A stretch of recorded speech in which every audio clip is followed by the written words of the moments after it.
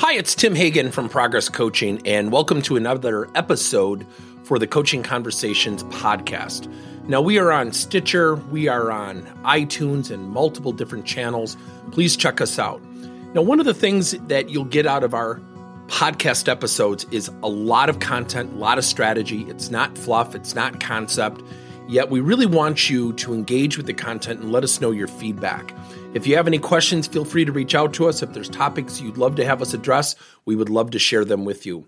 Let us know your impact and let us know your feedback.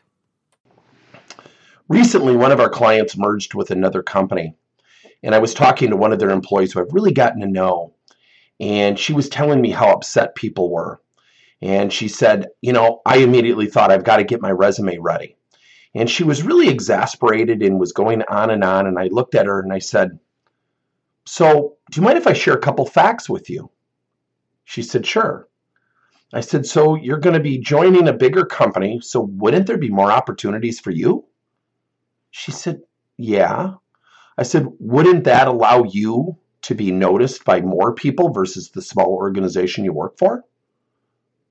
"Well, yeah." I said, "What if I were to tell you that change can be a fantastic thing? It can be an agent of acceleration for your personal career." She said, "What do you mean?" I said, "Well, you've been in the same job for a couple of years, right?" She said, "Oh, yeah." Within 3 questions, I got her thinking about change being good, changing her relationship with this thing called change. When did change become this nasty word? It's interesting. When she told me that the company had an all-day training session, and they had announced the merger with this other company at the training session, the CEO then gave the whole company the rest of the day off with pay. I said, "So let me understand something. Your organization, which is a small one, but you have a decent number of people, everybody got paid for a training session that didn't occur." She said, "Yeah." And I said, "So how many people went up to the CEO and said thank you?" She said, "Nobody." I said, "Isn't that interesting?" She said, "Oh my gosh, we're all thinking about ourselves." I said, "Of course, because change can be scary. Yet, I just asked you some questions. You now have an opportunity to shine and have more people know about your talent. This organization is bigger. You're going to have more promotional opportunities because you are talented. So what do you think is going to happen if you go to a new organization?" She said, "I'd have to prove myself all over again." I said, "Right, you've already got a foundation of people who already love you and believe in you.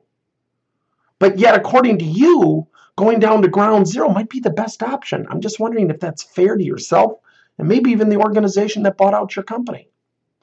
The reason I share this story is change is scary, but we have to change our relationship with change.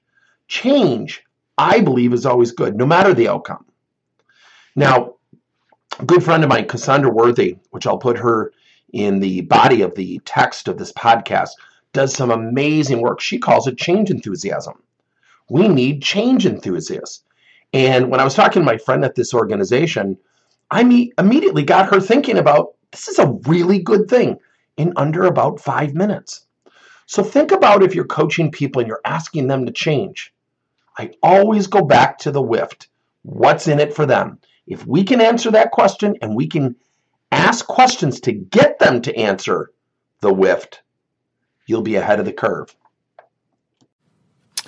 Thank you for listening to another episode of Coaching Conversations by Tim Hagen and Progress Coaching. Now, our company is always coming out with new and innovative solutions to help leaders coach their employees. And recently, we just created a new service called Coach to You, where leaders can pick and choose topics and assign 7 to 21-day programs for employees to learn and, more importantly, apply actions and then reflect and share what they're going to do going forward as a result of the learning. It's called Coach to You. We're literally bringing coaching to your employees. If you're intrigued, we'll have a link in each one of our episodes where you can get more information. And again, thank you so much for listening to another episode.